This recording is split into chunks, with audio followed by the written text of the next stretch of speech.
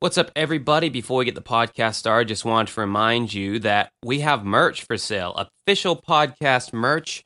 You can go to the link in the description of this very podcast and go to our Teespring account and get a shirt, 2 coffee mugs. So again, the description to our merch is in the description of this podcast. On to the show.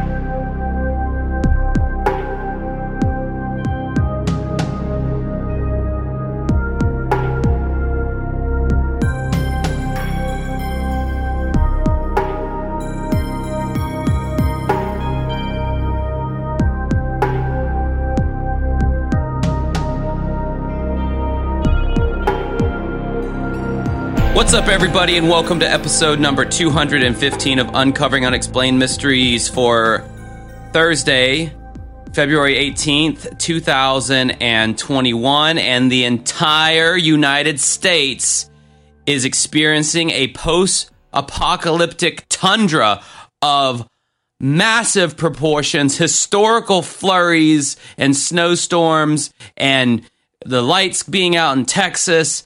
And everything's fucked, except in Florida. It was 84 degrees today. How you doing, Mike? How you feeling out there in Washington? I'm doing fine, and I don't know what you're talking about. We just got through our ice blast. We really haven't had anything nearly as bad as what people are dealing with in Texas and other parts of the United States.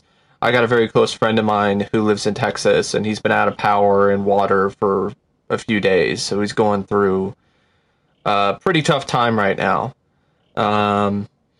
We really haven't dealt with that. It's been kind of wimpy. We've gotten snow and maybe a bit of ice, but we never lost any power. We never really had anything like that. We were very lucky in that regard over here in Washington, at least this part of Washington. Well, you see, Mike, what I like to do is I like to watch the liberal news media, and NBC News, and they love to blow everything out of proportion, whether it's the coronavirus or whether it's this, weather that's going on. Winter apocalypse, yeah, 2021. I'm not saying... No one is safe.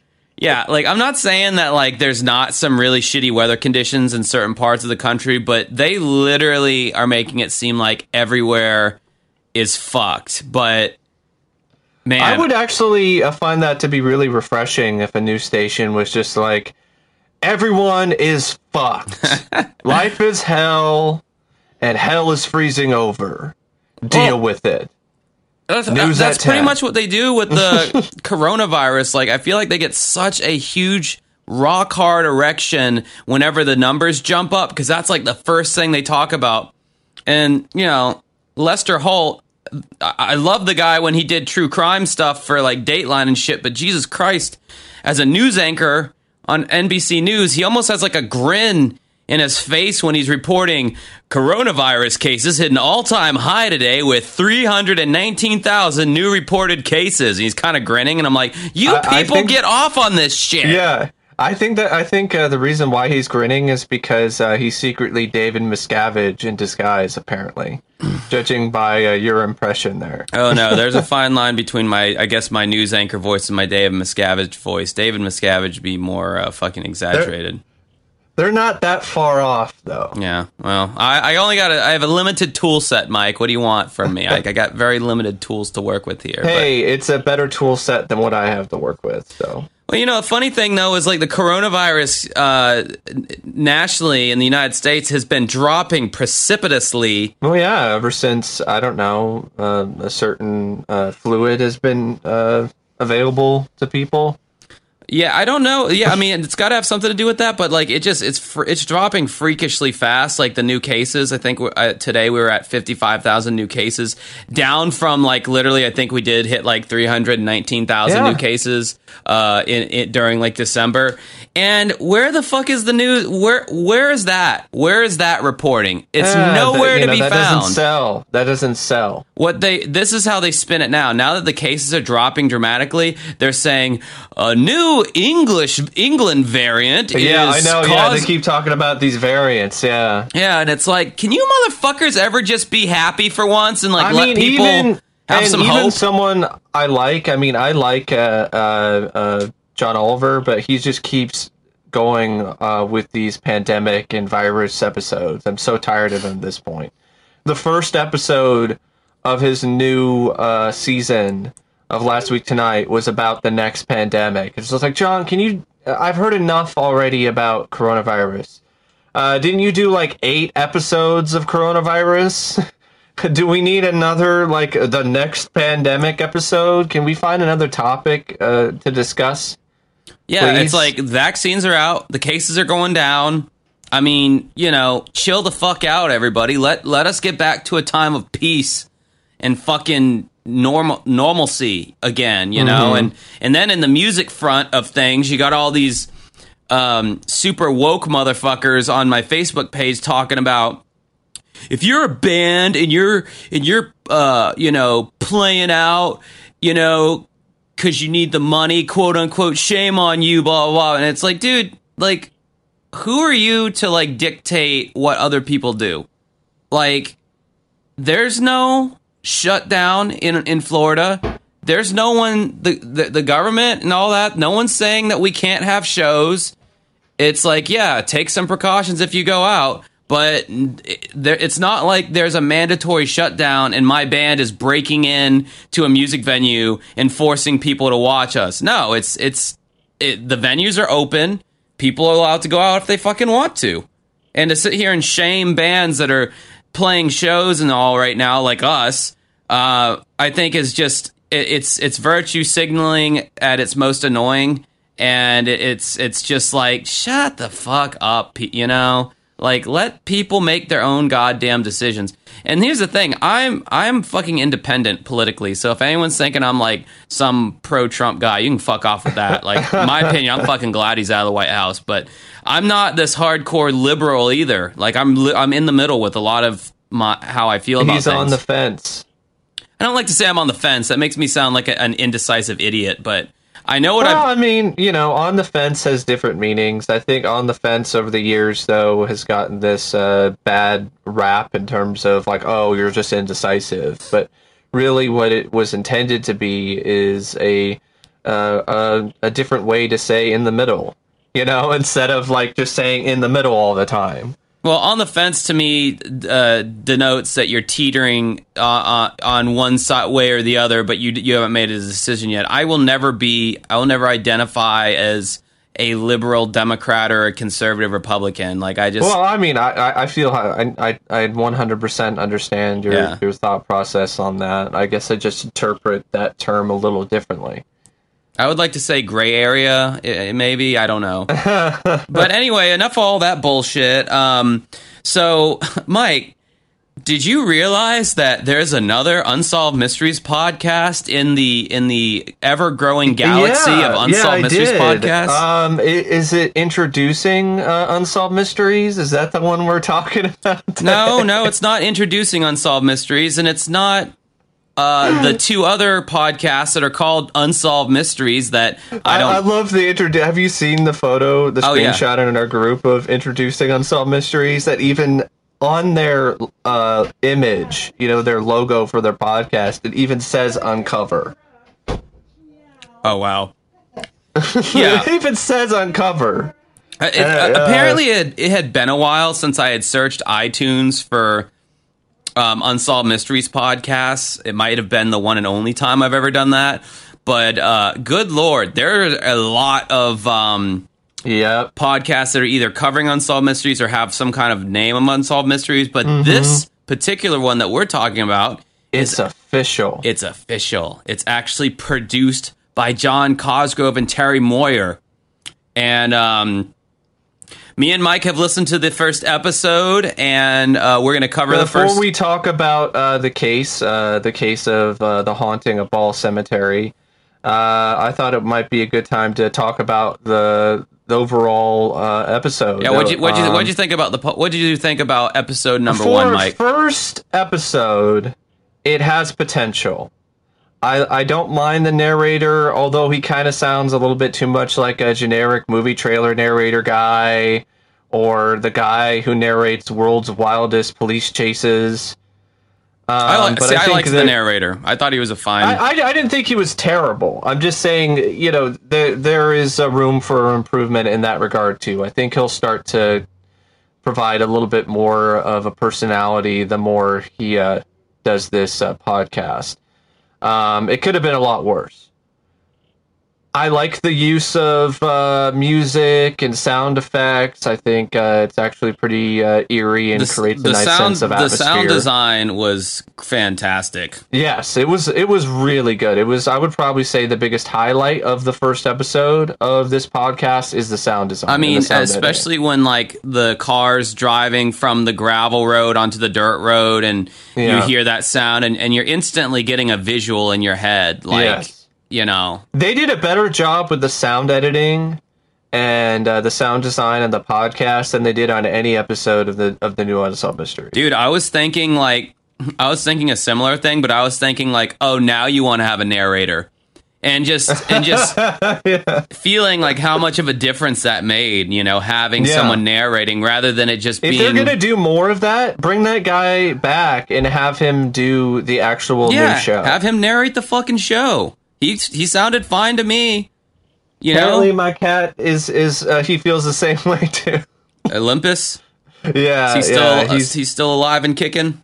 Yeah, he is. He's just yowling a little bit in the background. So if you hear him, folks. Yeah, I can kind of hear him, but there you go. But the music was great. They use original music from the show, the original 90s show, not any of the new music, thank God, from the new show, which is pretty non-existent. It's just ambient soundscapes, really. Sound design's great. I don't know if they're using voice actors to do the parts of the people. I don't think they're using voice actors. I think it's actually real people. Well, if so, that's great because it's not like telephone quality interviews. Like the quality of the people speaking about their experiences in the cemetery, they actually sound like pretty up to par with their narration. Plus production values. Yeah, I mean, I got to give them a lot of credit for that. Now, when it comes to the content, though, I felt like with this particular first episode, it seemed like a case that the original Unsolved Mysteries would just say, oh, thank you for calling. We will look into your case and maybe consider it for the show. But then never actually feature it on the show. Because it's so outlandish, so too good to be true. It sounds like a creepypasta or just an urban legend, or just a tall tale, a bunch of people from Nebraska just made up in order to get on the Unsolved Mysteries podcast. Because it just sounds so unbelievable in comparison to the majority of cases that we've seen on Unsolved Mysteries when it comes to the paranormal. I mean, there's demon hands and symbols, and it's just a lot of it just sounds like complete utter bullshit to me.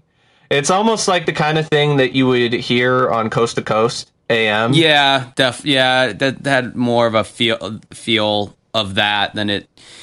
Because the thing with like the ghost stuff on the original Unsolved Mysteries, it was like they were pretty substantial, like Resurrection Mary or the ghosts of the Queen Mary ship, where they actually had recordings in the bow where all of these clanking sounds, and where you could actually hear something. Yeah, you could hear it. They had one expert here, but I don't really know how much of an expert he really was. He mentions that they did something where they put some meters or something up at the cemetery, and they're saying there's no electrical interference in this vicinity, and there's no way it could be anything from the Earth. So there's something here, but other than that, like, there really wasn't anything concrete to substantiate the reality of these tales. I think, though, if it was an episode that was covered back in the olden days, like, I think they could have done some cool stuff with it. They could have, but I don't think they would have ever touched it because it's just too out there.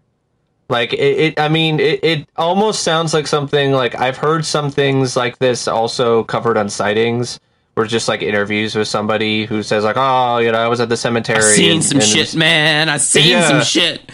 Yeah. But Sightings was a show on Fox, and it was a syndicated show, so I think they were like, well, we need something. Whether it's bullshit or not, we really don't care, because we need some content for this week's episode. That's not really the level of care, and, well, not necessarily care, but it's not the level of fact-checking that I'm used to with Unsolved Mysteries. This really is something that's very out of left field, in terms of the kind of thing you would normally hear on Unsolved Mysteries. Even an Unsolved Mysteries podcast, it's kind of like, okay, all right. Yeah, I know in Nebraska there's nothing but a bunch of fucking corn, and, you know, I've been to Nebraska, and I could totally see this being just the result of somebody just making something up. And just calling in to Unsolved Mysteries and be like, man, have we got a case for you? But speaking of that case, Nebraska is one of those states that I forget like exists.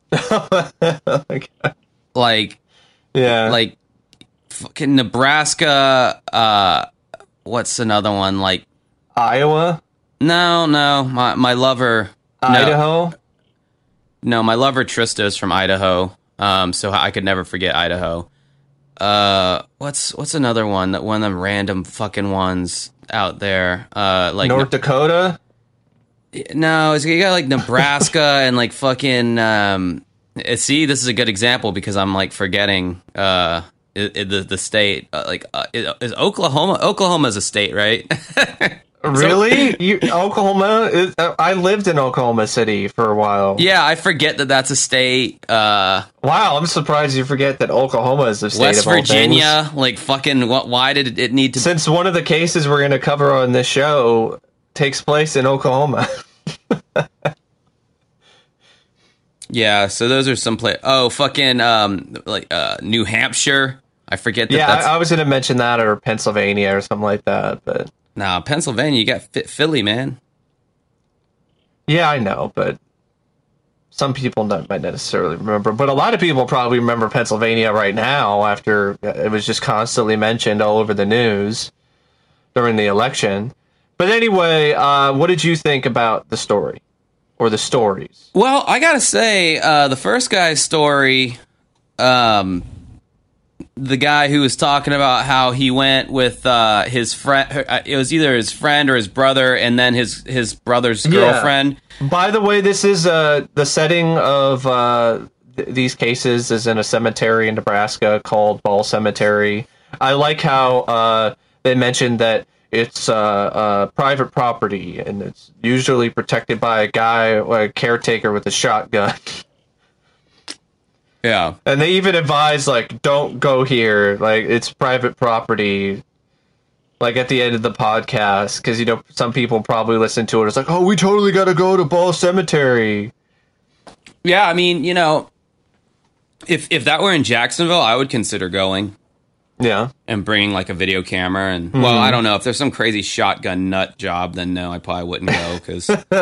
I've been held up at gunpoint before in the South for misunderstanding, so it's not fun. Get off my property, or you will be the next to be buried here.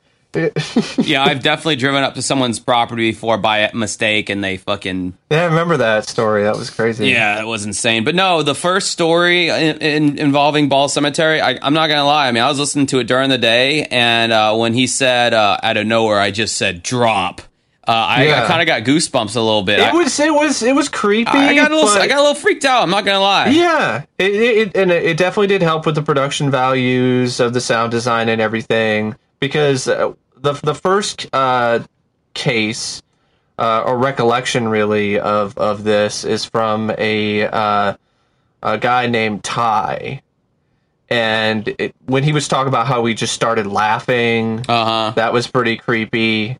That reminded me of that one segment we already covered with the lady who just started laughing out of nowhere. So that kind of... Yeah, I think that was the Lake Wales haunting. Yeah, it had a little bit more validity because we've seen cases that were featured on the show that had behavior like that. But really what kind of... It was creepy, but what made me a little, I don't know, skeptical is that he was talking about everything in a way where he remembered, like, what he said and how he felt. And normally when it comes to these kind of things, from what I've been reading, like, it's almost like a blackout. Like, you don't really, your friends are telling you, like, dude, you were acting weird, that kind of thing. But he's talking about it as if, like, he actually had some semblance of control, but didn't have control in that instance. So it's a little, it's a little skeptical, but that one is a lot more believable to me, though, than the second recollection or particular paranormal case or cases from the other guy. So I would say Ty sounded pretty... that one, I would say... I'm still skeptical of it, but that one is a lot more believable to me than Trey. Yeah, I don't know if I recall his off the top of my head. Trey is the one where he's talking about how he and a bunch of friends went to the cemetery and they felt weird and they felt like something was off, and then they all wound up with, like, cuts on their skin. Right, But my friend, he had a cut all the way up his Achilles tendon. It just sounded so rehearsed. You know what happens when some people lie? They just put way too many details into the story. Mm-hmm. That's what it sounded like to me from Trey. And then it just goes far into laughable territory later on, where it's like, hey, and then I took my skeptic friend to the cemetery, and we drove up there, and we felt strange, as if there was a presence, and then I rolled down the window, and then we heard a woman scream. Just way too convenient. And then on top of that, he just goes into ludicrous territory when he's talking about how, and then our cars had these symbols on them. There was like a triangle, and there was this other symbol, and then there were like these fingerprints of like 3 fingers that were elongated. So, like, what did an alien attack you? Are the Greys in cahoots with the ghosts now? Do they have like a deal? Did they form a partnership at the cemetery?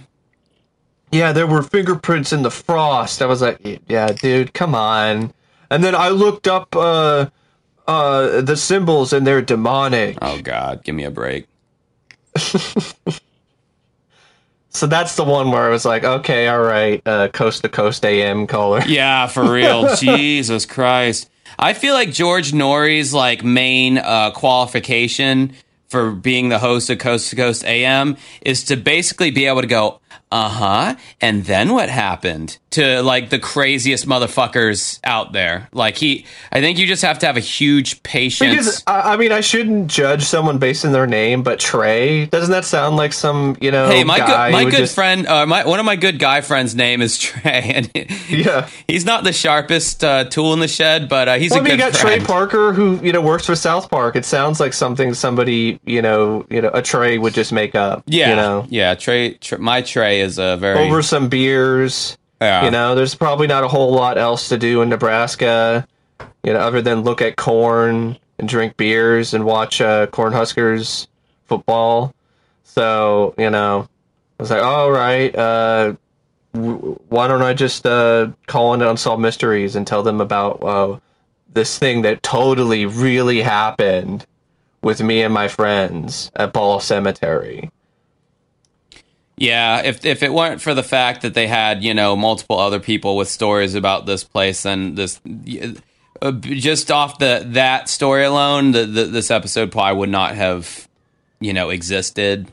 But since they had multiple other stories, but that doesn't necessarily mean anything. There's multiple other stories with other suspect cases. I know, but it just gives it a little that much more, I guess, credence. Yeah, it does. I mean, and they had this paranormal investigator guy they brought on, and he talked about some. I don't know if he talked about his personal experience or not. I don't quite remember that. But and then he talked about how he went there and set some detectors to detect any sort of energy, and apparently they found something, but that doesn't really mean anything when it comes to that kind of stuff. I also love how the narrator's name is Steve French, which is literally the name of the marijuana-eating mountain lion on the Trailer Park Boys. Someone even said in the comments, they're like, new Unsolved Mysteries podcast hosted by Steve French, and someone said in the comments, you mean the weed-eating lion in the Trailer Park Boys is going to host the podcast? It's like, that's so fucking funny. But yeah. So, I mean, when it comes to the haunting of Ball Cemetery, do I feel that it's a legitimate case of haunting or a legitimate case of the paranormal?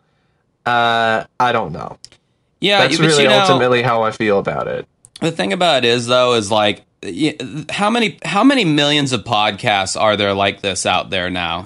With the sound effects and the music. They're a little late to the game. Oh, very late to the game. Very late to the game. But I will say this: still has some really good production values, and I'm looking forward to hearing the next one, which sounds like it's going to be maybe a missing persons case.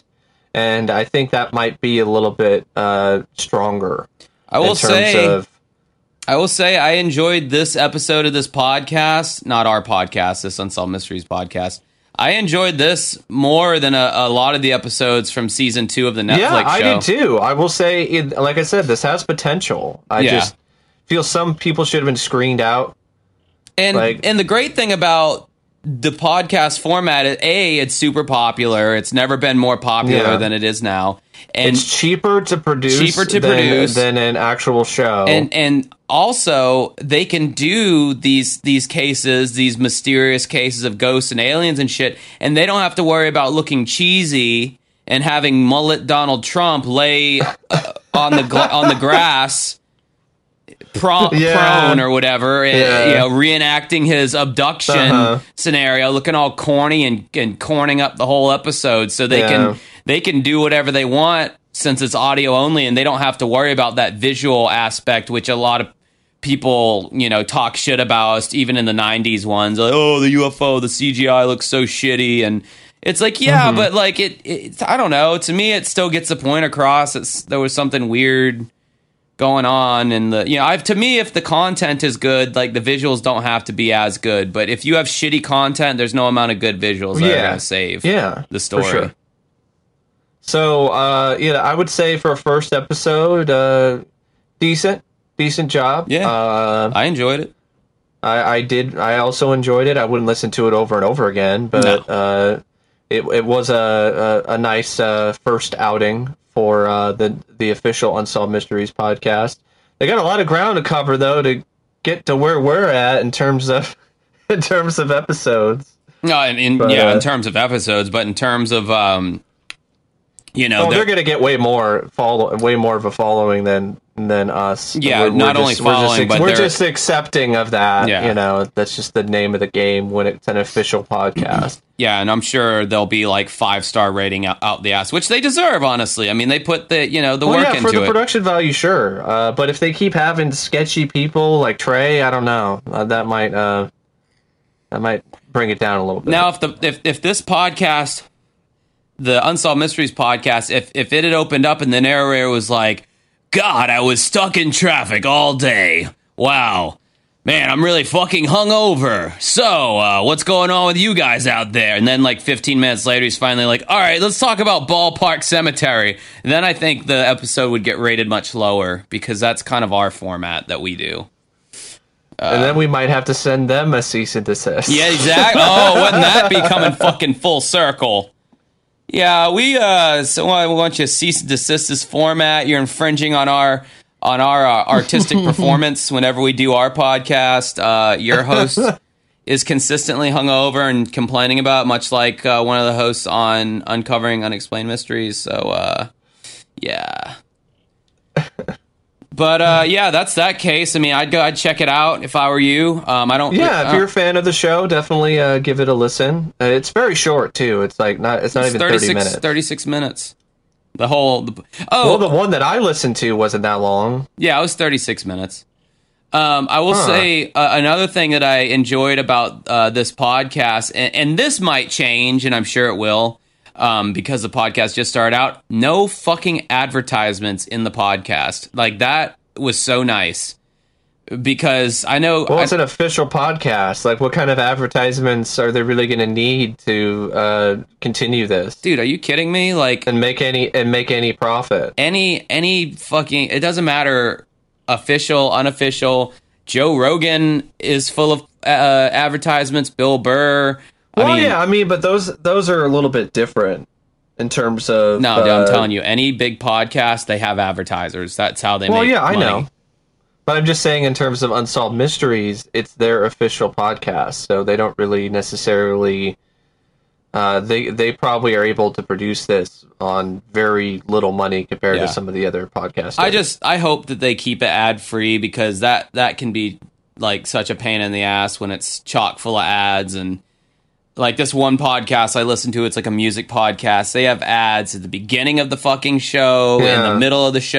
Well, we had ads at one point, but that ours were so fucking dinky though, and you could just you could pretty much just hit skip 30 seconds ahead button, and you're pretty much done with it. It seems like on podcasts, it's like the only place where you really run into unavoidable ads, unless you have one of those free streaming services where you're not paying the premium, so you have to deal with ads.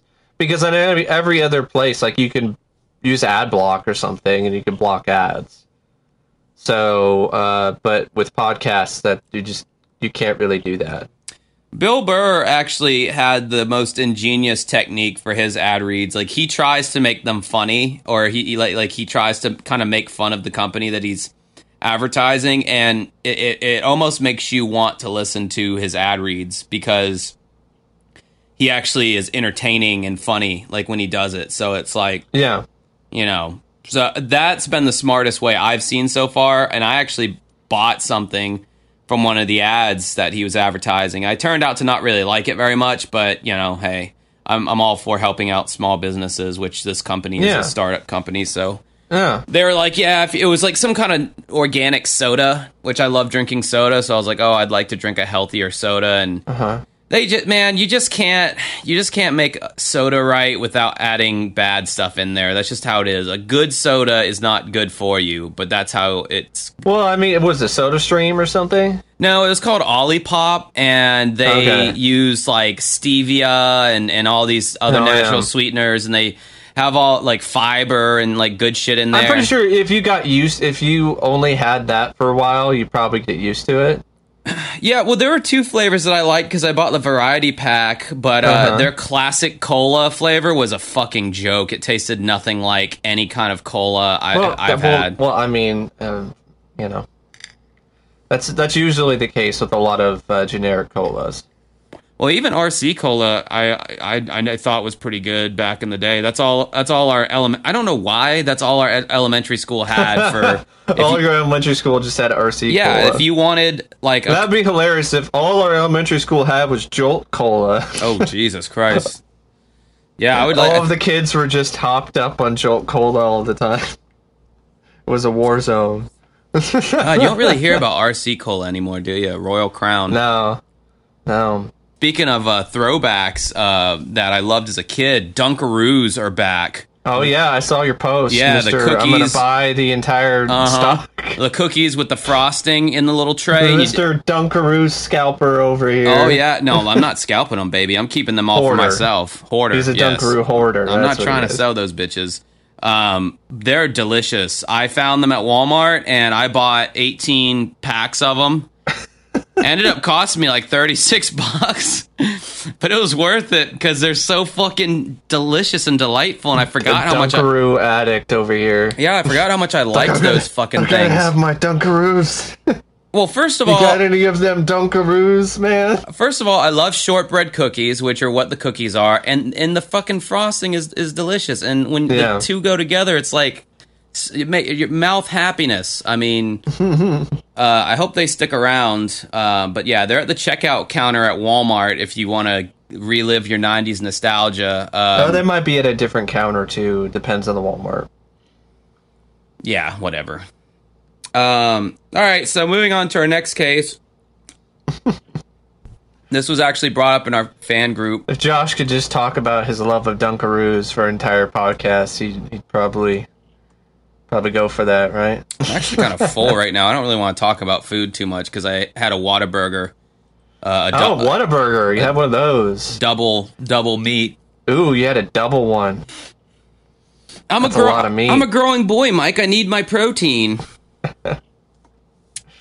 So this next case... speaking of Whataburger, I think that's actually a chain in Oklahoma City. I think there's a bunch of those over there. So wow. In Oklahoma, where we are actually going to be traveling to in your mind for this particular case. Yes, indeed. So this was requested in our group. It's one of those ones that we thought we already talked about. I don't think we did, but if we did, then just deal with us having Alzheimer's and talking about it again. No, I don't think we did. I think we at one point were going to, but then we decided to do something else, or we're just getting confused with another case of somebody getting struck by lightning. Which you were probably thinking about Dannion Brinkley. Yeah. We definitely talked about him. Yeah, and the fucking cheesy reenactment when he's like reviewing his whole life and all the people he hurt, and just all the dumb faces. Oh man, that was. But it's like how do you do like such an existential episode with like this limited budget? You know, that's like this one wasn't quite as unintentionally hilarious, but there were some moments like the acting of young Mary. Yes. The acting was the main cheese. So anyway, can't move. I can't feel anything. She almost does a what was that stupid UFO documentary that we made fun of? Oh, The Extraordinary. Yeah, with the guy who was like the Greys started tantalating. Oh, the nipple guy. Yeah, they started tantalating his nipples, and he was like, ah. She kind of does a miniature one of the actor who is the actress, playing young Mary when she's in the hospital bed, and they're like giving her the news, and then she talks to her fiance, and she's like, you don't have to wait for me. You can marry someone else or something like that. And it was just like, oh man, the overacting going on right now, like. Or, maybe it wouldn't be overacting, but just how she delivered it was just, like, comical to me. I like, inadvertently cackled, and I didn't mean to. I was like, damn. I wound up chuckling at the electrical effects when she got struck by lightning. That's some Adobe Premiere level lightning effects right there, buddy. Anyway, for 23 years, 44-year-old Oklahoma City resident Mary Klemser has battled with multiple sclerosis. Now, before the case was introduced, Robert Stack talked about weather in Oklahoma City and in Oklahoma in general, and he's talking about freak windstorms and record amounts of rain and snow the size of baseballs. I'm like, yep, I know exactly what you mean, Robert. Lived in Oklahoma City for a couple years. And that was some of the weirdest and worst weather that I have experienced to this day. Wow. The blizzard that I was in when I was working at the movie theater, that was so bad that I had to stay the night at the theater because the snow had piled up all the way to the point where you couldn't even get out of the mall. Oh my God. Like it was the snow was that high. That was on nuts. Christmas Eve, I think. And then we still wound up working on Christmas after a blizzard and got slammed because a bunch of crazy-ass Oklahoma City residents were like, oh, it's Christmas, it's tradition, we're going to the theater. Jesus So Christ. after noon, we got slammed because we didn't have as many people as we normally did. Because they died due to exposure. I didn't get much sleep either because we just slept. There was no comfortable place to sleep because you just had to sleep in the theater, and if you don't have like a jacket or something to cover up those holes in the seats, like it's awful. And then I was like, I can't deal with this. So then I tried to sleep in the break room on a bench, but that was awful because it's freezing up there, and it's not. And I'm tall, so the bench was too small. So it was just no sleep, and just dealing with a crazy amount of people. Yeah, that was a lot of fun. And then I've also dealt with, really, there was instances where the hail was that big. It was freaking huge. It's the largest hail I have ever seen.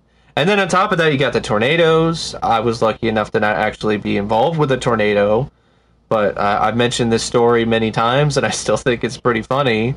The local Chuck E. Cheese that got hit multiple times by a tornado, almost as if God himself was like, get this shit out of here.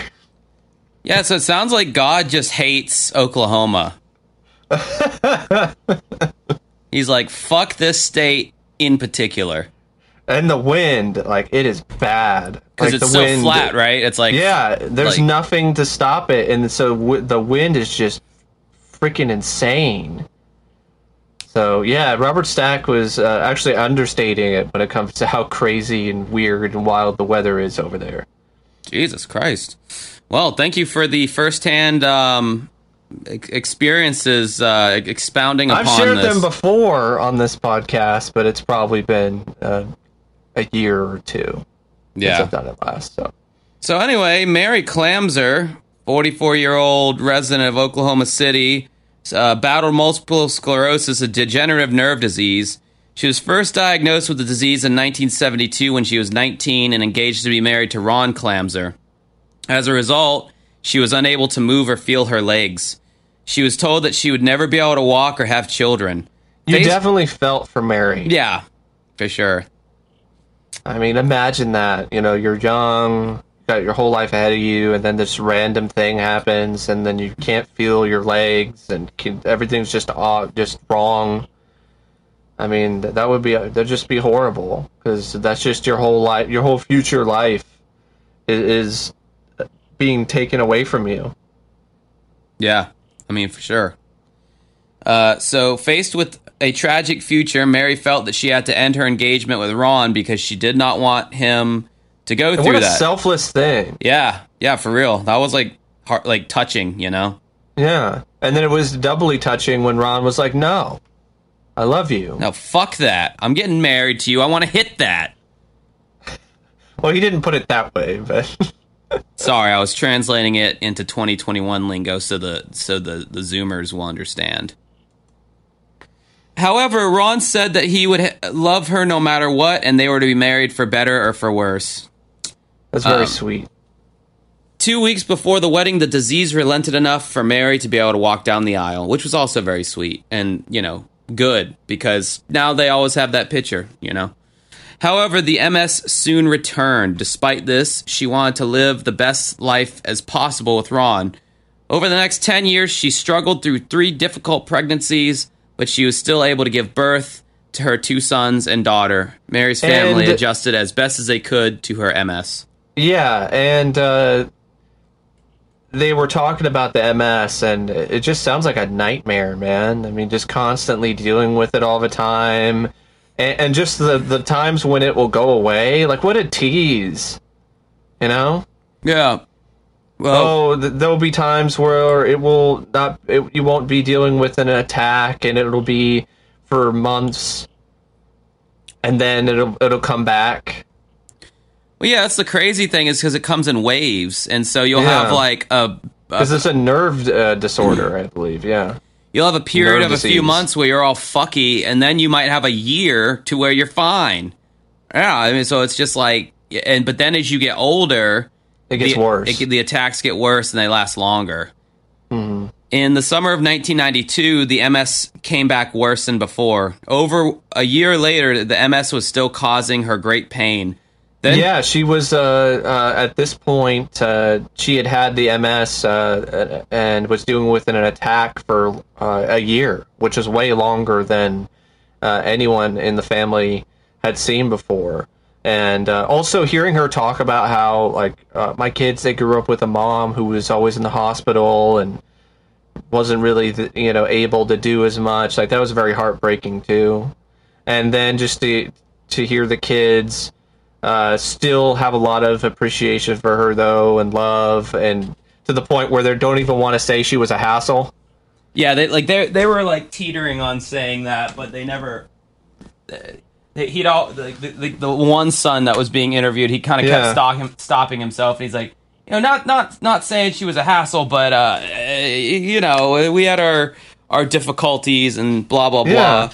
And I mean, it became a thing to where like everyone in the family was kind of, unfortunately, she did kind of become a burden, and the dad would get home from work and be in a crummy mood, and because whose turn is it to help mom with this, that, and the other, and she heard her family arguing about her in the other room, and she said something to the effect of, it felt like I was already dead, and I was hearing... I don't think they were arguing about her. They were just arguing about something in general. No, it was about her. Like, oh, no, it's your turn to do this, or it's your turn to do that. Oh, I thought it was... Yeah, no, they were... and she heard them, And this was when she was really in the middle of the longest MS attack that she had been dealing with at that point, and just my heart went out to her. Like, I felt like I was dead, at that moment. Like, oh man, shit. Yeah. So I mean, it was. I get it to a certain degree, because I mean, my dad, he was. He kind of needed to be like watched, and he was kind of a burden in a way at some point, because but his, I feel like his was more self-inflicted. It's similar to probably what a lot of families deal with someone who's paralyzed or has some other debilitating disease. But love for a family member and just love in general, can be a really big bit of fuel. For someone to for people to continue to deal with all of that, because that's a very severe state of vulnerability, and the only people who could really take care of you are the ones that love you. Right. So anyway, during a thunderstorm on August 17th, 1994, something miraculous happened, which put this into the miracle category of unsolved mysteries. When Mary stepped into a bathtub, and her leg brace was up against the bathtub, and the tub was struck by lightning. So, by the way, folks, even though this was a bit of a miracle or a unheard of bit of medical craziness, I would not recommend taking a shower in the middle of a lightning storm. Yeah, really. I mean, because chances are that you will not be like Mary. You will just wind up dead. Right. You get struck by lightning. I remember my dad freaking out about even talking on the phone, like back when we had landlines, even talking on the phone during a thunderstorm. He was like, the lightning can strike the phone line and come through the phone and electrocute you in the head. Like, he was really paranoid about all that shit. I mean, I used to think that if you're even in a car, well, I heard a car is pretty safe. The car's made out of metal, so... Well, I heard that being in a car is pretty safe, because when the car gets struck by lightning, it goes through the metal body, and the tires are rubber, so... Unless you're in a DeLorean, maybe there's too much metal going on. Yeah, that's kind of like a fucking human toaster. But, I heard a car is actually not a bad place to be for lightning to strike, because it absorbs most of it, and... channels it into the. But I always remember, tires. like, my parents would be like, "I don't want you outside." That like you can't hide under a tree because it's not always gonna, help you out in that instance. Especially if a lightning bolt hits the tree and then the tree falls on you. So anyway, if Mike will ever let me finish this paragraph, never. You refuse, goddammit. During a thunderstorm, Mary stepped into a bathtub and was struck by lightning. At least 10,000 volts of electricity went through her body. The force threw her across the room. And then you have that really corny reenactment. Yeah, when she gets struck by lightning, it's like just. What's funny is, like, the actress had to, like, because the effects were put in post-production. Yeah. So she had to just sit there and act like she was being struck by lightning, like, before they added in the effects, which is probably a funny thing to see. If I was on the crew that day, it would have been hard for me to not laugh. I'm sorry. That's just how it is. Whenever anyone is, like, fake acting like they're struck by lightning or electrocuted, it's always... I don't know. It's one thing if they're able to make the effect look really, really convincing, but it's another thing if it looks fake as fuck and it's just like, ugh. Like, you're not even getting... it doesn't even look like you're getting electrocuted. It looks like these CGI lightning bolts are, like Emperor Palpatine is just off the screen. I think it was an optical effect. It almost looked like something you'd see in one of those lightning balls, Like the thing where you put your hands over it and then the electricity would move around. Well, no, it's literally, I have Adobe Premiere and they literally have a lightning bolt effect that you can keyframe and then it looks pretty much exactly like that. But, she survived the 10,000 volts of electricity, which is crazy because... that is insane. You would think that would stop your heart. Our whole body is... We are able to move our muscles and everything because of small electrical impulses. Which I think the fact that she did survive is the reason why her MS was put into remission, was due to getting struck by lightning. Because the body is such a electric being that with that amount of electricity, like maybe it recharged the nerves or something that were having issues because of MS. Trying to see how many volts of electricity are fatal. Shocks above the 2,700 volts are often fatal. With those above 11,000 volts being usually fatal, though exceptional cases have been noted. But He's definitely an exceptional case. They were saying 2,700 volts from a consistent current, not like a quick jolt. So she just barely, avoided death. I want to see how many volts of electricity are in a taser. Taser sends a pulse with about 50,000 volts. What? I guess since it's a pulse, it's not...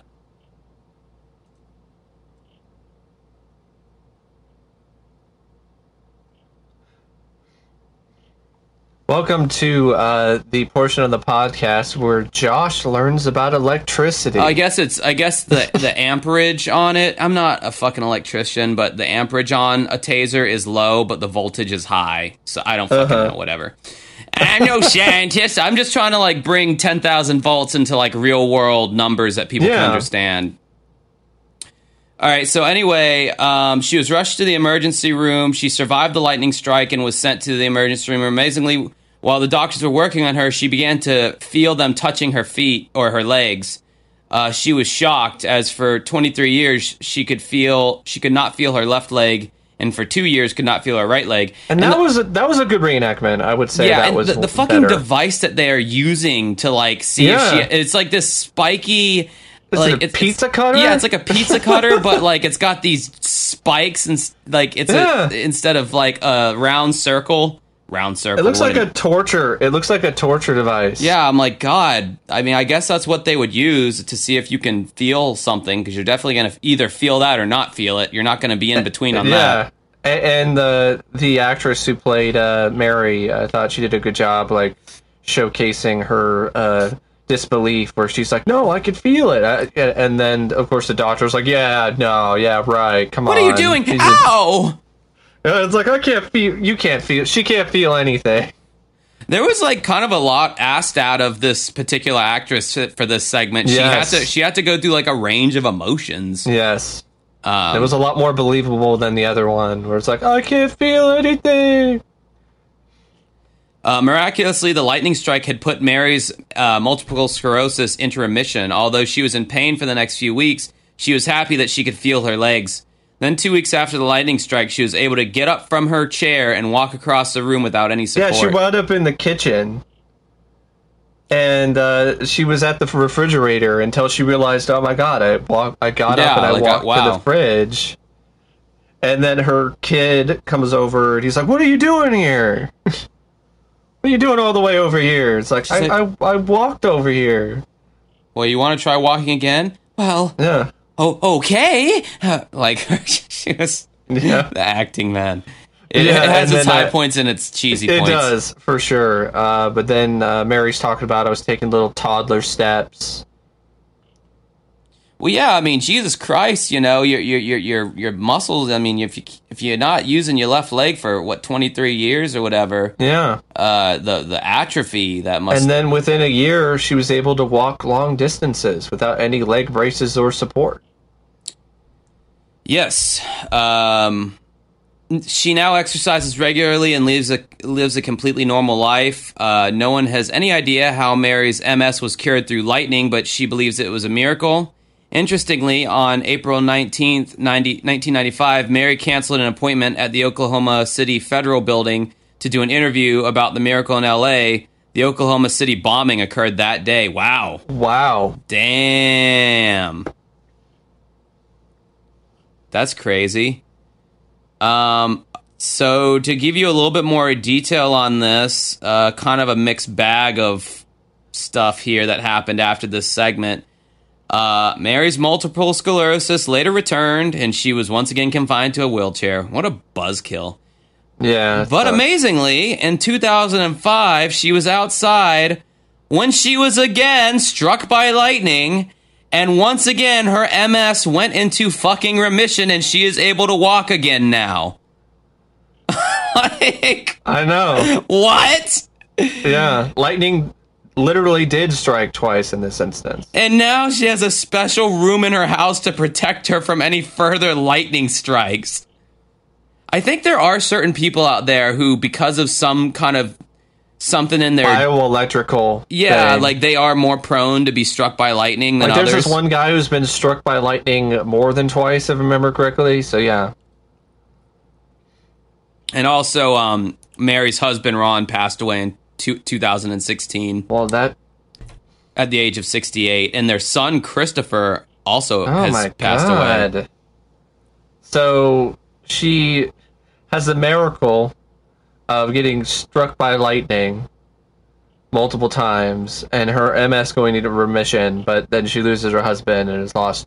You know, I would say Mary's life is a big mixed bag. You have some turds in there mixed with some Jolly Ranchers. It's really not, I mean, I don't know. That's unfortunate. Life is so fucking random.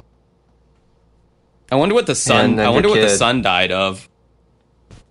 That would be awful if he got struck by lightning and died. Can you imagine that? Like, yeah, I would consider moving from Oklahoma at that point. But it was, and also for anyone who is nerdy enough to remember the segment, it's not the son in the segment, because the son that they interview in the segment is Ron Jr. Ron Jr. So this was Christopher, who was never on. Well, I think they showed a picture of him when he was a kid. But he might have been walking. Really interviewed him. I think he was walking with the family at the end of the segment when she was hopscotching across the benches. Yeah. But I don't know if it's a case of blessing from a higher power, but it is something that's really definitely fairly unbelievable, but it actually happened. I think it's just a very rare instance of something occurring that is very highly unlikely, because most people who get struck by lightning probably aren't going to live, let alone have some sort of miraculous effect from the lightning strike. But I do feel that there might be something about it in regards to the fact that the MS attacks the nervous system and and specifically the electrical impulses. So I'm wondering if she gets struck by lightning because she has MS, it like recharges those cells or recharges something or causes something to go into remission because of the electricity. It's something to really look into for potential MS treatment, maybe. A little more than just like, and not like electrocute people on purpose, but I mean, you know, like to see what kind of effect electricity might have in terms of treatment. Even, you know, smaller amounts of electrical impulses. Well, I mean, it is a neurological, like, brain thing, so it's not surprising that electricity would, you know, possibly help the situation, because you're dealing with, you know, nerves and I don't know. But it definitely seems like she's not completely cured, though, because it goes into remission, and then it comes back unless she gets struck again by lightning or is exposed to electricity again. So I'm wondering if that's just my idea of trying to make sense out of things. Yeah. Which it's hard to make sense out of a case like this. Yep. All right, moving along to our final segment of the podcast, The Perks of Being a Josh Flower. It's where I read out of my diaries that I wrote in when I was a teenager. I haven't pre-read any of this. I'm reading along with you just as I'm remembering what I wrote over 15, 14, 13 years ago. So, also, as per usual, anything that I say in this that sounds fucked up or homophobic or anything, well, that's how I talked back then, and I'm not proud of it, and I don't stand by it, so just know that. Resuming at Saturday, December 17th, 2005. Whenever I tell people about my life, it's not to make them feel sorry for me. That's just how sad it really is. Sure? Yeah, I know, right? That's just how sad it really is. I hope they don't think I'm trying to get sympathy. Like, for instance, last night, this girl I called said she would call me back in like 30 minutes. I waited the whole night and she never called. But see, I'm not trying to make you feel sorry for me. That really happened. So, whatever. Yeah, today nothing. Man, I'm so chicken shit with this other girl I'm talking to. I have to keep up this reputation of not cussing. Damn, that is so fucking hard. I love to cuss. Bye, African Americans. Okay, well, that was Stupid Josh. Being stupid and pathetic. Monday, December 26, 2005. It's like when I try to talk about all my many problems I have with girls, I think I'm fixing something, but I'm really only just shedding light on how pathetic I really am. I'm tired, very tired, and not like sleepy. I'm tired of talking to girls that I know I probably have no chance with, but I just talk to them, digging myself deeper into the friends-only zone. Why don't girls just come up to me like they do to every other fucking person in the world? And if someone tells me, "Oh, Josh, the right one will come," I will interrupt their sentence with a "shut the fuck up." I've heard that all before, so I hope nobody reads this. And if you do, don't comment, please. I don't care about your fucking 2 cents. Okay, I'm mad now. Bye. Wow. Now, on a scale of 1 to 10, how big was that hair flip? It's a pretty big. 8 is coming to mind. I like how you gave it a thoughtful score. Maybe a 7.5. 7.5, 8 range. It's not quite a 10. I wouldn't say it's a 9, but it's up there. I like that. All right, so now we're finally into 2006. Sunday, January 8th, 2006. This one's a doozy. If my life was some stupid drama right now, it would be like there was a big traffic jam and things aren't going so well. Well, if you go back many entries ago on my Zanga, you will see much mention of Stephanie. Well, Stephanie is kind of back in the picture. I've been hanging out with her quite a bit, And at first, my intentions were pure, and I thought, hey, I'm just going to hang out with her. Bullshit, Josh. That's not what you were thinking. But it's never that easy with a girl, especially one that's hot with a bunch of T's, for which I find her. So the first time we went out, we pecked once. The second time, we pecked twice. And that night, I told her, I do like kissing you, though. And she says, really? And I said, yes, we should do it more often. Did this actually happen, Josh? I don't remember. And she says, true dat, nigga.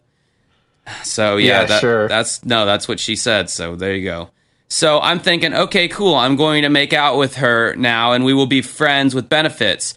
Why in the hell did I think that? Why did that thought process go through my mind? Because that never happened. And in the same time frame, Casey is calling me more, and I really like her too, and I'm thinking, man, she probably thinks I'm a good friend, and I feel like I want to go back out with her. And when I do, we will never break up, and we will get married. Oh, my God. Again. Oh, my God. Let it go. Well, I even followed it up with, why the hell did I think that? I must think very highly of myself to automatically assume everyone wants me and thinks I'm just the greatest shit. So as soon as you could imagine, I was happy. Like 1 week ago, I was thinking, okay, cool. I got Stephanie as a friend with benefits. I got Casey as a future girlfriend. I got my Rickenbacker coming in, which is a bass guitar I owned. So I was happy. Okay, well, Casey calls me and I tell her about my plans for wanting to go out with her. And she casually says, maybe, you never know. Ugh. How devastating! I thought she would be all for it. And then she responds with an answer that could mean never again. And it wasn't even an enthusiastic maybe. It was like a regular ass maybe. Okay, so there was that. Next, Stephanie. Okay, it was a few days ago, actually. So we go to the mall, and I think it's in the bag. So I resist any attempts at sexual advances by her. And there were some. And I thought I looked great that night, too. And she was kind of on me a little. And so I thought, this will be great. But then I go to kiss her. Nothing. She doesn't want to. Why am I getting Joker vibes here? Like you're just inventing this girlfriend in your head. No, these moment? people are existing, but they're just not into me, and I didn't know how to. That's what I'm saying. Like they exist, but you're inventing this version of them that is like speaking to you in a certain fashion, or even going as far with you in terms of the consensual relationship. Delusional, I think, would be the word. Yeah, it's delusional. It seems like you're just creating this delusion in your head at this moment. Yeah, that and things went a certain way, but in reality, they didn't, and there really weren't as many signals as you think, and other stuff is just complete fabrications of your mind. Yeah, probably. Wow. So I go in to kiss her. Nothing. She doesn't want to. She doesn't lean in. She doesn't continue my attempts. She blows me off. Why? I still don't know. So there goes those two things. So I would say I'm an idiot. Yes, I'm pretty stupid. The right thing would have been to stay in the mindset of friend with Steph and Casey, but damn, I always have to make everything fucking sexual. I need to calm my nuts and keep it in my pants for a little bit. Hey, that's the best advice you gave yourself. Yeah, I know, there. But of course I couldn't stick to that mindset. And my Ricken fucking Bacher is back ordered until fucking 13th. Motherfucker! And on top of all that, I haven't been able to sleep good lately at all. I think I have obsessive compulsive disorder. Oh no, Josh, you definitely have obsessive compulsive disorder. Oh my god. Because every time I go to say my prayers at night, right when I'm about to say amen, the word fuck will appear at the end. So I have to keep trying to say amen without fuck appearing at the end, but I can't do it. And then I start getting nervous, and I'm all hot and bothered, and I can't go to sleep until like 2 hours later. And that really fucks me up in the morning. And that started on Christmas Eve night, that fuck thing. It's weird, but yeah, it's keeping me from getting sleep. Why the fuck can't I give myself permission to enjoy life with always having to have an issue to deal with? That's a good question. And you know what? I'm scared as shit to go to college because I don't know what the fuck I want to do with my life. And I still want a girlfriend. So you know what, God? Can you make things turn all the way around? He has before, and he can do it now. Why don't I start serving him first and not talking so much shit? Okay, Zenga, I'm out. Keep praying for me. Thanks. Love you. It was almost a 10, But that ending definitely prevented it from being a 10 in terms of the hair flip. That tapered factor. Tapered it back a little bit. Yeah. Oh, young Josh, if I could only go back in time and tell you that no, your brain will never let you enjoy life, and you will always find and manufacture a new problem that has to fuck with you. Or a new lover. No. No, I'm just kidding. All right, where the fuck is... Let me see, because that one ran out. Because, like, even when you were reading that, you're probably like, I don't remember this ever happening. But that doesn't necessarily mean anything, because you were young enough that you might not just remember, period, what exactly happened that day. But, I mean, there's just so much fabricating going on in there. But there's a lot of that when it comes to a lot of the writing from your Zanga. It's a big part of what makes it so entertaining. Yeah, no, I think you might be onto something with the me fabricating in my mind all these scenarios that I read. But you know, a lot of like nerdy guys do that who have bad luck with ladies. They make up scenarios all the fucking time. Like my friend. But the reality is, you're just sitting there, you know, at the mall, and she might be sitting there with you. It's just this awkward, you know, moment, and you don't really want to tell the truth. So you, especially on your social media platform, so you just create some white lies and change things around and make it still look awkward, but like not as awkward and lame, as it really was. All right, so now we got Sunday, January 29th, 2006. Yeah, geez, this thing is like serving no purpose. What can I say? I'm a MySpace freak. Amrisa is the only one who reads this. Now? Okay. Yeah, the one, you know, just a few entries ago I was trashing MySpace. Now I'm like all over it. Just like I said, I knew it. Like, you know, when it comes to a lot of kids anyway, this age, you just jump on the trend because everyone else is jumping on it. You feel like absolutely you want to be part of the action. Yeah, exactly. Amrisa is the only one who reads this. The only reason I should keep it is because sentimental value. I had been writing in this thing for like a year and a half, and now it's got sentimental value. That's hilarious. And it's honestly pretty hilarious that you continue to write in this thing. Yeah, I would continue to write into it for like another 6 years after this or so. But yeah, me and Stephanie like each other. Actually, she says, quote, I think you would be good for me, and I guess I would be good for you. I agree. I just don't know when to ask her out. I really do like her, though. I miss her. I guess. Yeah. A big show of faith there. I wish she would get online. I will probably call her later. I have the flu right now or something of some sort. I smoked like 1 or 2 cigarettes all last week, so maybe that might have something to do with it. And that gave you the flu? Yes, in my logic at 16 or 17 or however old. And I've been kind of thirsty a lot lately, so maybe I have diabetes.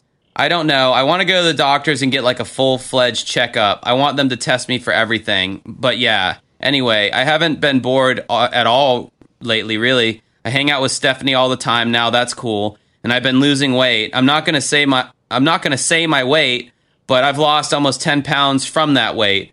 When I get to where I don't feel like a whale saying my weight, I'll start telling people. But anyway, I'm going to go. Maybe I'll stay home tomorrow. I don't know. All right.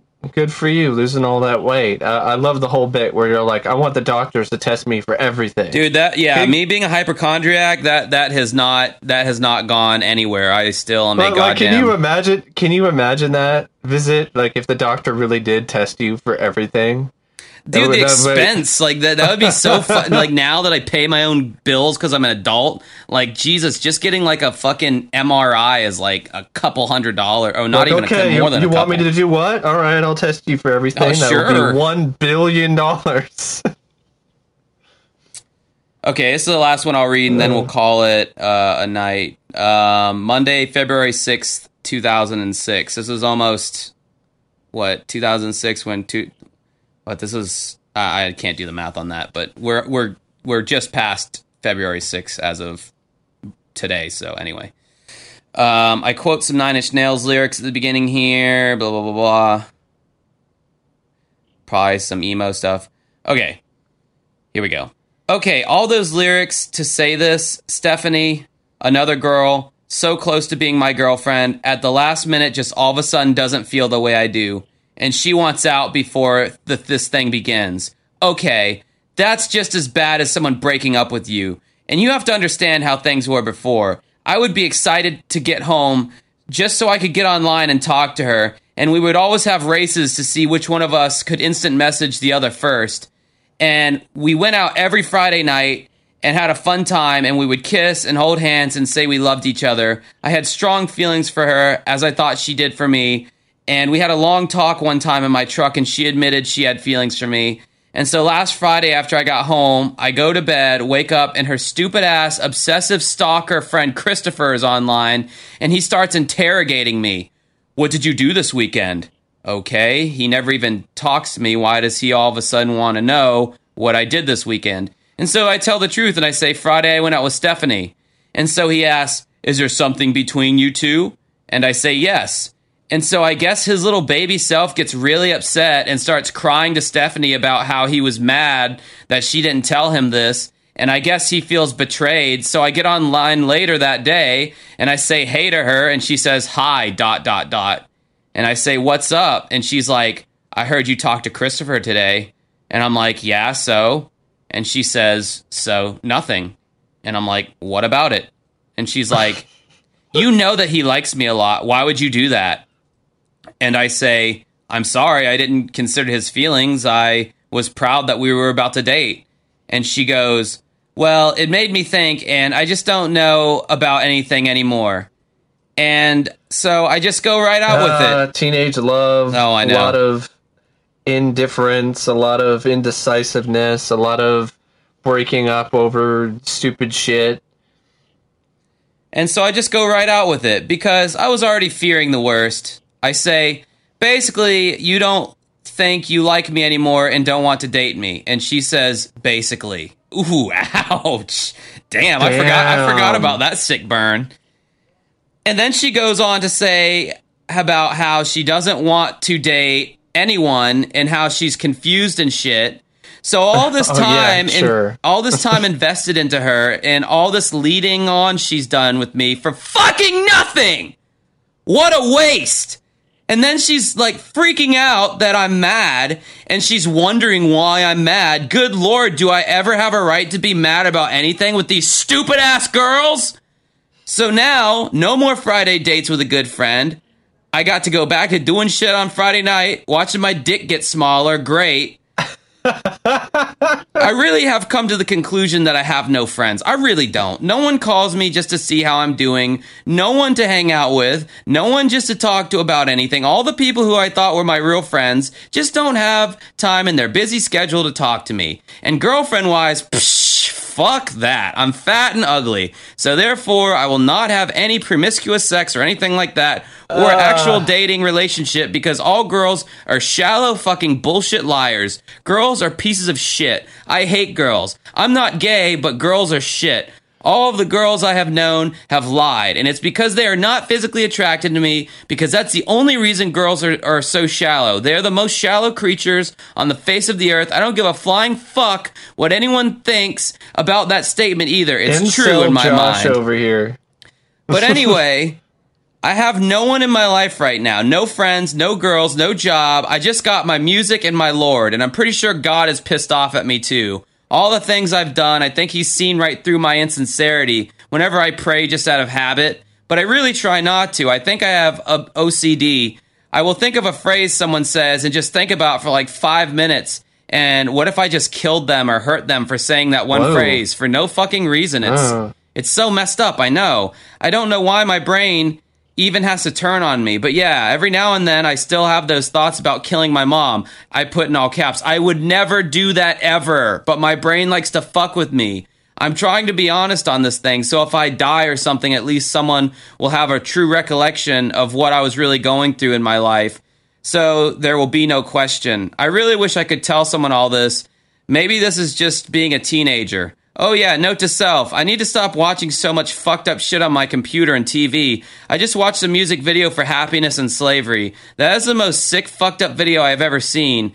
It has been burned into my mind. It's just so sick. Look it up online. 9 Inch Nails, Happiness and Slavery. Watch the whole thing. It's so messed up. So yeah, I hope I can sleep tonight. That's another thing that messes me up.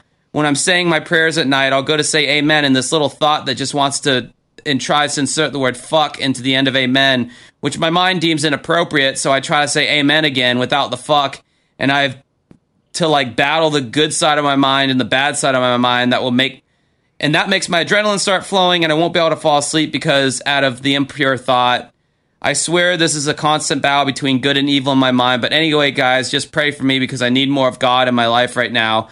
I gotta pee. Gosh, what a long blog entry, but keep in mind, all opinions and views expressed in any of these entries are completely based on how I feel at the time, not permanent views. This is only how I feel or think at that exact time. Okay, goodbye, everyone.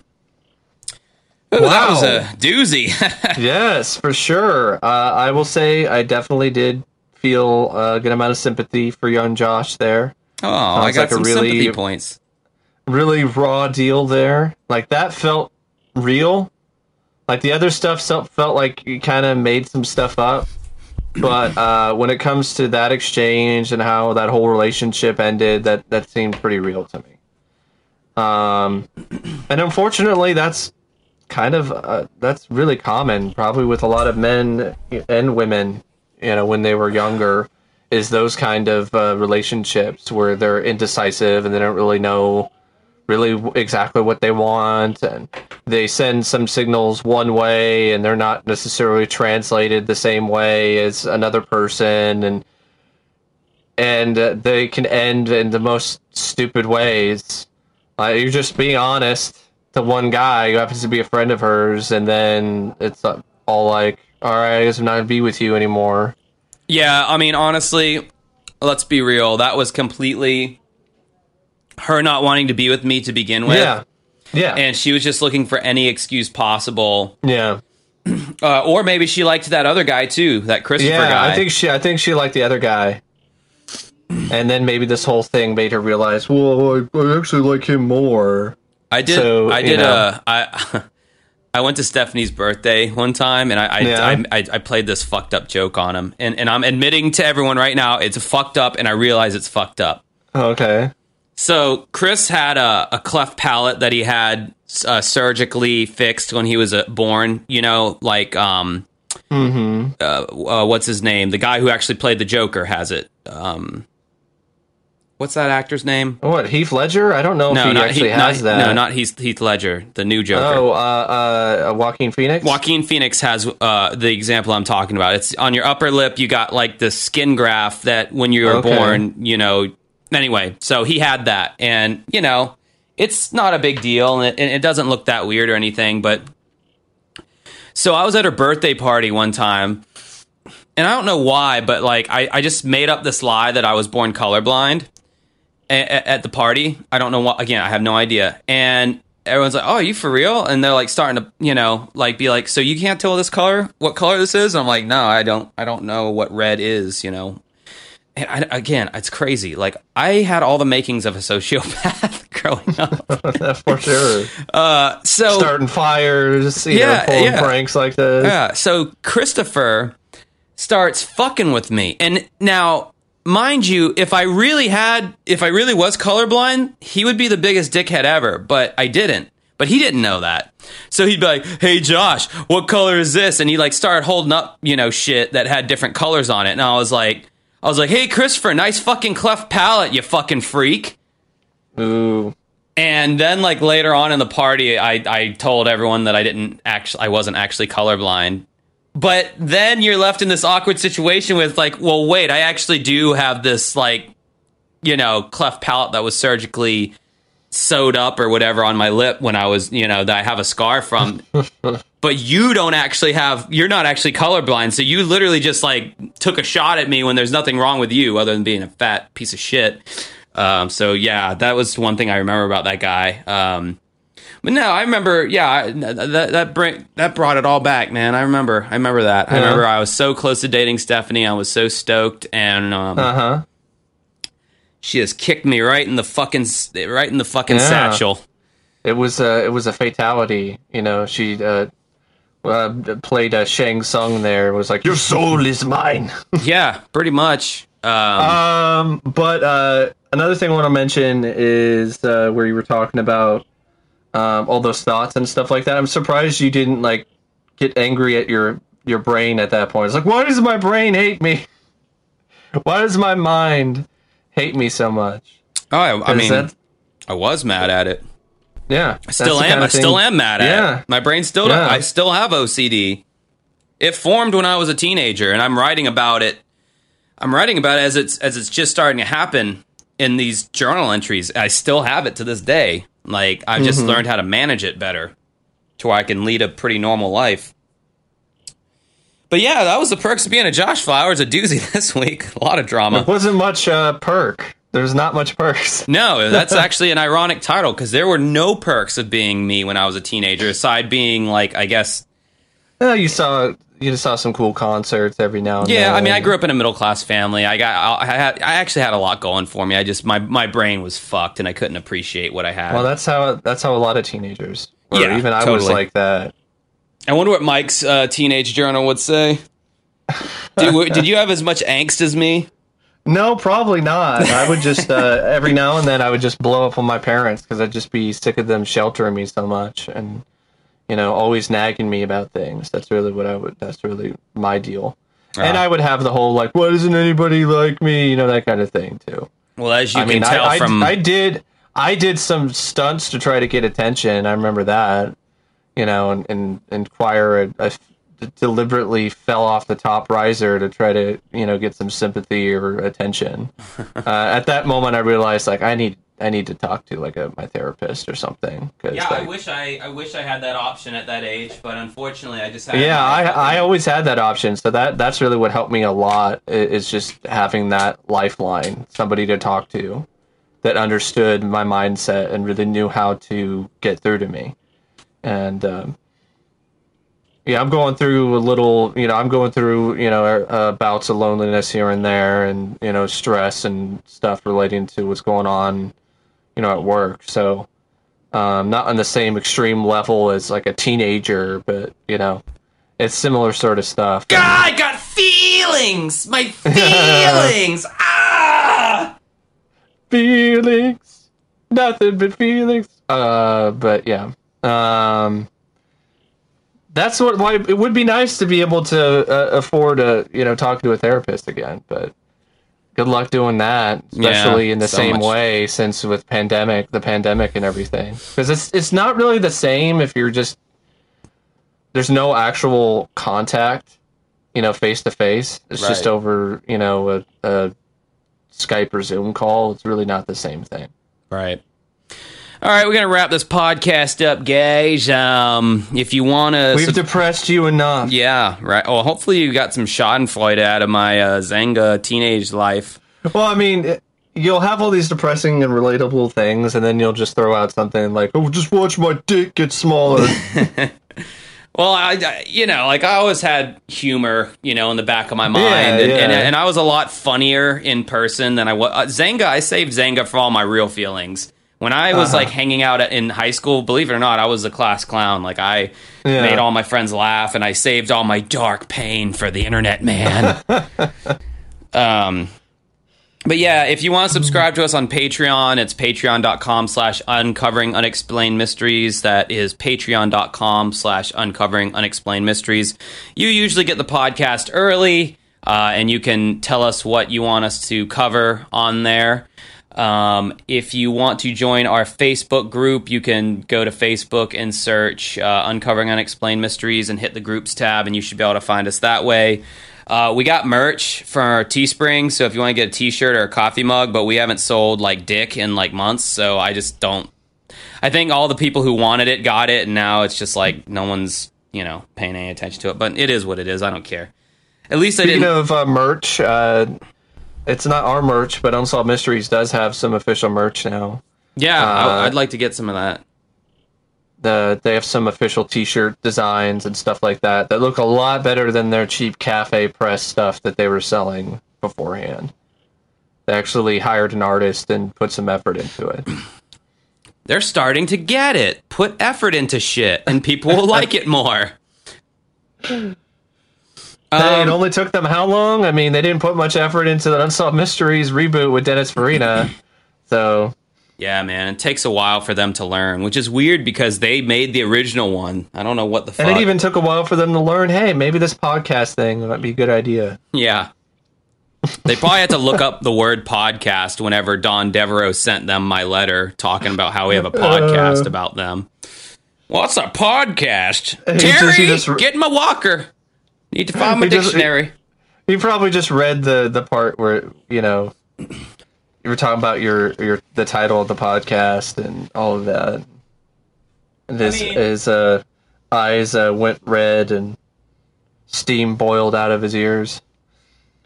I mean, you know, with that being said, it's cool to be able to actually say the phrase when Don Devereaux sent my letter to John and Terry. I mean, yeah, it is pretty cool to be able to make that statement. I'm pretty sure no other podcaster that covers Unsolved Mysteries can make a statement like that.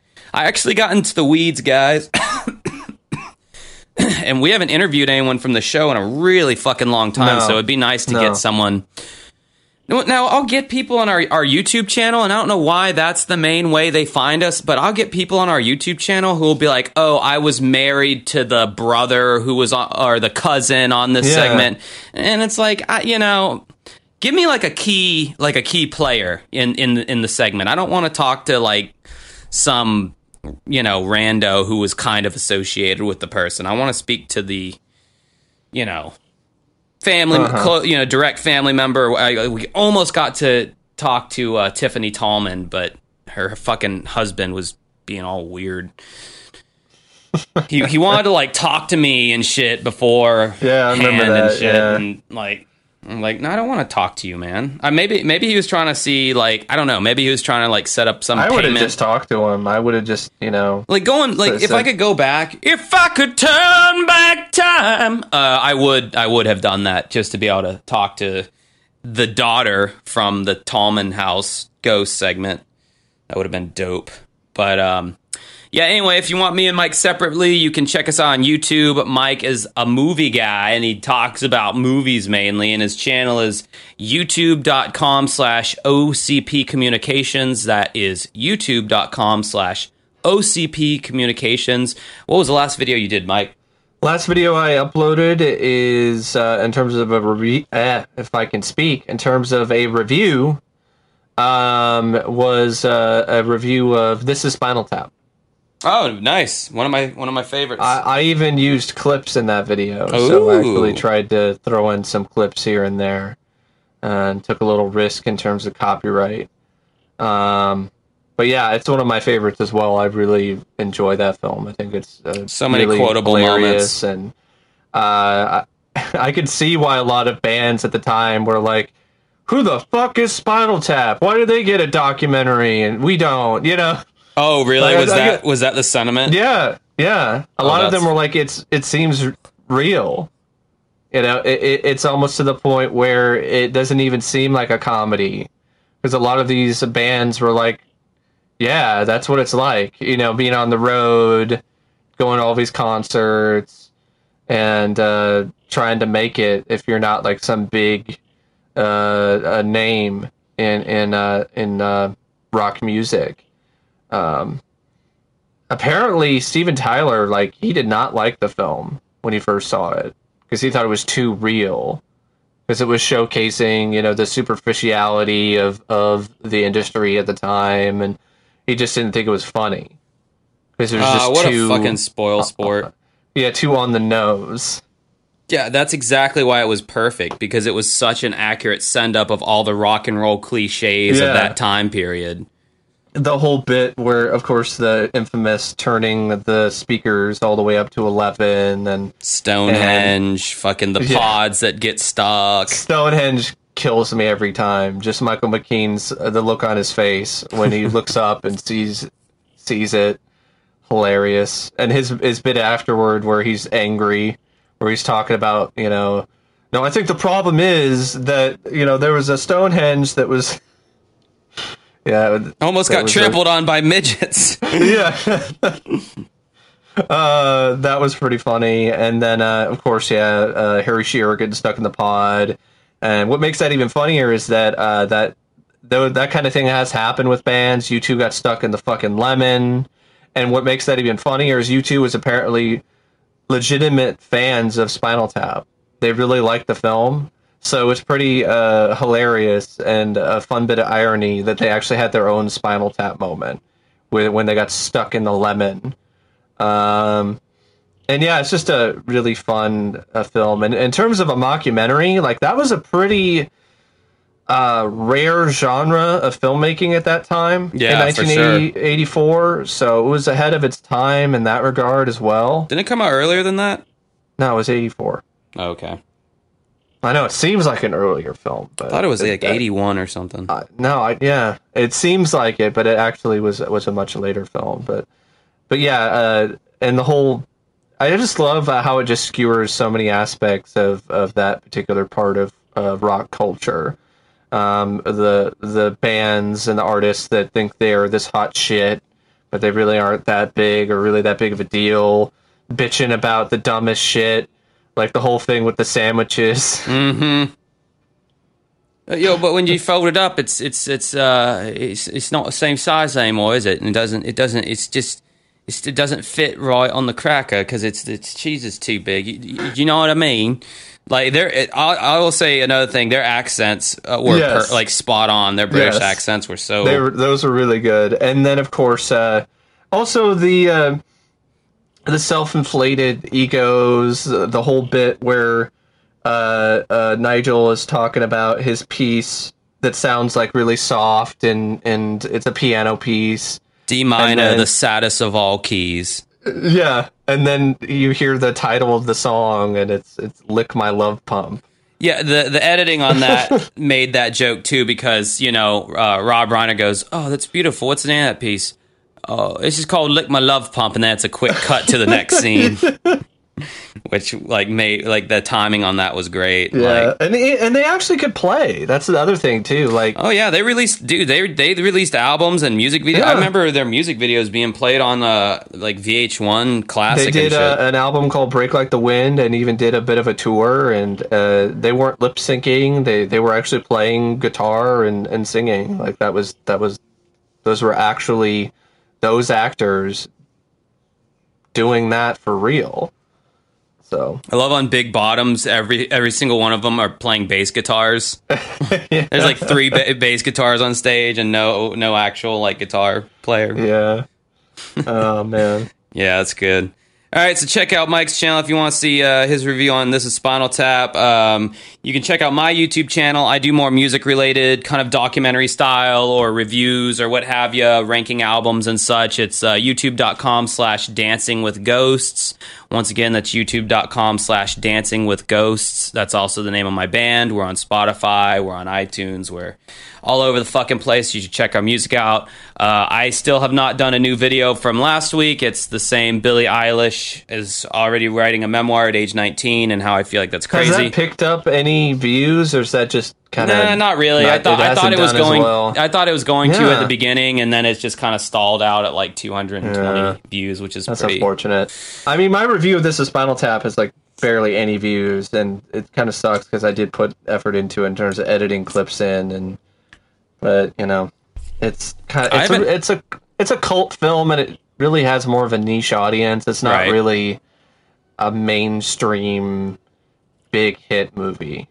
Well, the next YouTube video I am going to do is on Chris Cornell's pop album that he released in 2009 with Timbaland.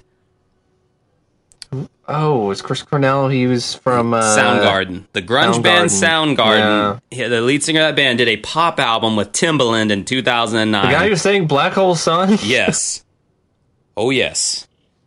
And spoiler, I don't completely hate it.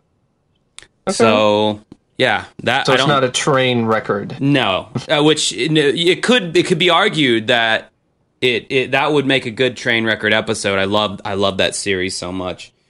Todd in the Shadows, shout out. But yeah, anyway, all right, that's the end of the podcast. Till next week. See ya. Bye, fuckers. Goodbye, I guess.